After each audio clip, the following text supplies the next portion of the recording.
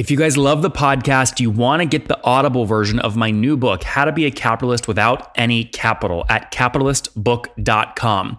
A user named just Jay on Amazon said this in a review: a 4-hour work week for 2019. He goes on to say, I bought this book because I read somewhere that it was like a 4-hour work week of 2019, and it absolutely delivered. The book delivered on both big ideas and has specific actionable templates, including unredacted and minimally redacted emails. This book is not chock full of self-promotion or useless platitudes, but is broken down into 4 key rules explained in solid detail and with specific and often amusing anecdotes.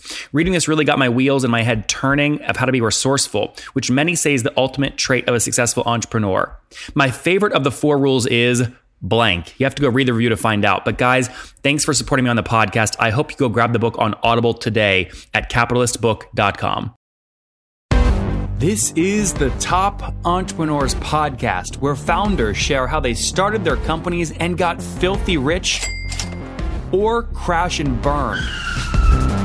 Each episode features revenue numbers, customer counts, and other insider information that creates business news headlines. We went from a couple of $100,000 to $2.7 million. I had no money when I started the company. It was $160 million, which is the size of many IPOs. We're bootstrapped. We have like 22,000 customers. With over 5 million downloads in a very short amount of time, major outlets like Inc. are calling us the fastest growing business show on iTunes. I'm your host, Nathan Latka, and here's today's episode. Hello everyone, my guest today is Bill Kaelert. He's the co-founder of Inbox25, a leading marketing automation platform with customers in more than 60 countries and thousands of users. Bill, are you ready to take us to the top? Yes, I am. All right, what's the company do and how do you make money? We are a marketing automation platform. We make money. We're a SaaS-based model. We help firms to grow their business via the most engaged way possible, via personalized yet automated customer interactions. And give me a sense, I mean, what are people paying per month on average for this? $100, $1,000, $10,000? It really depends on the size of your marketing database. So the greater the number of records in your database, the more you're going to pay, but the less on a per record basis. So what's an average, would you say? We have plans that start at a couple $100 a month and go up from there. Okay, so would you say $300, $400 a month is pretty average for you? Sure, yeah. Okay, very good. Yeah. And when did you start the company?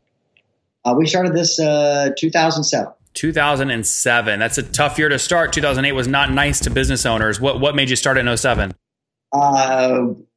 It was one of those famous we can do it better situations. Okay. Tell me more about that. Yeah. So we found that there were holes in the marketplace in terms of how companies were engaging with their customers, what they were trying to do in terms of sending them the right messages at the right time. And we thought we could do it better than what the competition had out there. Got it. So it's 2007. And then fast forward to today, how many customers are on the platform? We have roughly about 4,000 customers and users across 64 countries. Okay, just to be clear, I'm looking for just customers, not free users. Geez, probably about 2,000. Okay, 2,000. So, okay, that's pretty good. So 50% of your total users are actually paying. Yeah.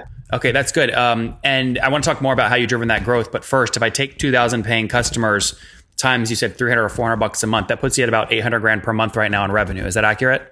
I can't disclose that because we're privately held, but I like your attempt. Well, hey, Bill, just to be clear, I'm using numbers you just gave me. So you said $400 and you said 2,000 and I'm just multiplying. So which of those numbers are wrong? None of those numbers are inaccurate, but like I said, we're privately held. I don't disclose. I can't disclose. I have a fiduciary responsibility. Yeah, Bill, sorry, just to be clear, one of those numbers has to be wrong. You can't have an average customer paying $400 a month with 2,000 customers. Okay, so like I said, I did not say that it was $200 a month. You said that. I told you the number of customers, but I can't disclose revenue figures because like I said, a fiduciary responsibility. But I understand what it is you're trying to do and you're trying to nail me down. But Bill, I just want to make sure the show's accurate. I want to make sure I heard you right. I'm quoting you here. You just said each one pays on average between $300 and $400 a month. No, that is what. No, okay, that's what you just said. Great. This is great. I'm not prepared to go into disclose this. So we have a short amount of time. I'd like to pivot. Well, just correct, Bill. I want to have correct information. Just correct me first, though. Okay. Again, I cannot tell you revenue numbers I don't want the revenue number. You just told me though, one of those numbers is not accurate. So ignore revenue. I just want to, you said the average price, and this is for people listening who might want to use you. It's not going to be $300 or $400 a month. It's something different. Our pricing policies start at roughly $200 to $300 per month and go up from there depending upon the size of your marketing database. Okay. So, it could be up to $3,000 to $4,000 a month and beyond. It depends on the size of your database. If you have a database of 5 million records, it's a lot more than $300 a month. If you have a database of 2,000 records, it's going to be $300 to $400 per month. Okay, let's move forward. So churn is obviously critical in this kind of business, right? So what is your churn today, and how do you make sure people stay engaged once they sign up? Sure. So engaging in a marketing automation platform in the SaaS world, customer engagement and continual satisfaction is of utmost importance. So we overservice all of our customers and prospects. We do that via GoToMeeting, Skype, text, email, phone calls. So we have to continually stay engaged with them. We check their system. We make sure that emails with landing pages are converting. They're active in social media. They're using the platform and they're getting results. And if they don't, we proactively reach out and we find out why. Yeah, and Bill, the way to measure that, the number is churn. So are we talking like 2% monthly churn, 5%, 10%? What is your churn data today? Churn data, we have a very high retention rate for our okay, we can do retention instead of churn. What's retention today? Yeah, we're north of 95%. Okay, and that's logo basis annually? I don't know what that means, but yes, that's annual. So logo basis, meaning it's based off number of logos versus the revenue those logos represent? It's based on the number of customers. Correct. Number of customers, not the ARPU with those customers. Right. Correct. Okay, so 95% logo retention annually. And when folks do churn, why are they typically churning? A lot of reasons. Their CRM may change since we're heavily dependent upon the CRM. We integrate with three: Salesforce, Sugar, and Suite. So if they have a CRM change from Salesforce to Microsoft Dynamics, then they can no longer use us. Okay. And we might have somebody. Yeah, go on. No, you might have somebody who what? Somebody that may not want to use the platform properly. Somebody that may just have a budget cut. Somebody that may not have the resources that enable them to use the platform. Mm-hmm. And so with that kind of logo retention, what do you assume a customer is worth to you in terms of how many months or years they're going to stay with you? Well, we hope it's forever. We typically find that, we have many of customers that are with us for years. But with everything, we don't keep stats on that. We just know that, customers come and sometimes customers go and they don't want to go at times. And sometimes they, it's just not working out and it's not a good fit. And so we don't encourage them to stay if it's really not a good fit.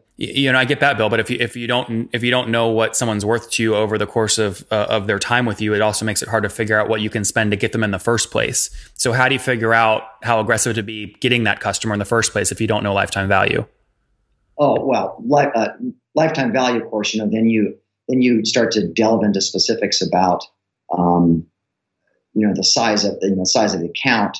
And so there's different lifetime values depending upon the size of the account, whether it's a $100,000 a year account versus a $2,000 a year account, right? So in that case, it makes it a little bit of a challenge. But we're not opposed to investing money to go into acquire. Our cost of acquisition is far below what the lifetime value is. Well, that was obviously really important, but there's different varying degrees of aggressiveness there. Some people like to get paid back in the first 6 months. Some can wait 12, some wait as long as 24 if they have a lot of, funding or something. So how aggressive do you like being?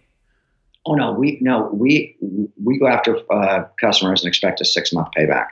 Got it. So if someone's paying you, again, I'm going with your minimum plan here, $200 a month, you're willing to spend up to $1,200 to acquire that customer, or about 6 months of value. Sure, absolutely. And where do you typically spend that? Is there a sales team? Is it direct paid spend? Is it organic blog writers? Where is it? Direct team spend. Sales team. Yeah. Okay. So you're employing an inside sales model then, commission, that kind of thing? Correct. Oh, I see. Yeah. Okay. How many people are on the team today? Again, I can't disclose numbers. Less than 50. Okay. Bill, I'm curious, when you say you can't disclose numbers and then you say less than 50, people are just going to go, why did he say can't disclose and then less than 50? Walk me through why you phrased it that way. Okay. Well, because again, we're a privately held company. Yeah, but I get that. I'm not going to push you more there, but I can very quickly go on LinkedIn and see you have 9 employees currently working for you. Great. Awesome. Then why ask the question? Well, because I want to confirm. LinkedIn can sometimes not be right. But then when you say... Yeah. So again, okay, listen, I don't want this to be contentious, but I get you're trying to fill out slots on like a show, but I'm gonna have to end this call now. I appreciate everything that you've done for me, okay, and I wish you nothing but the best. Yeah. I just that you don't say anything bad about Inbox 25. Well, Bill, I'm not going to say anything. People will just listen to you. So we'll end on this, final last question. Have you listened to any other of the episodes before you came on today? No. So you had no idea what to expect. Correct. Makes sense. We'll end right there. Thanks so much. Yeah, bye-bye.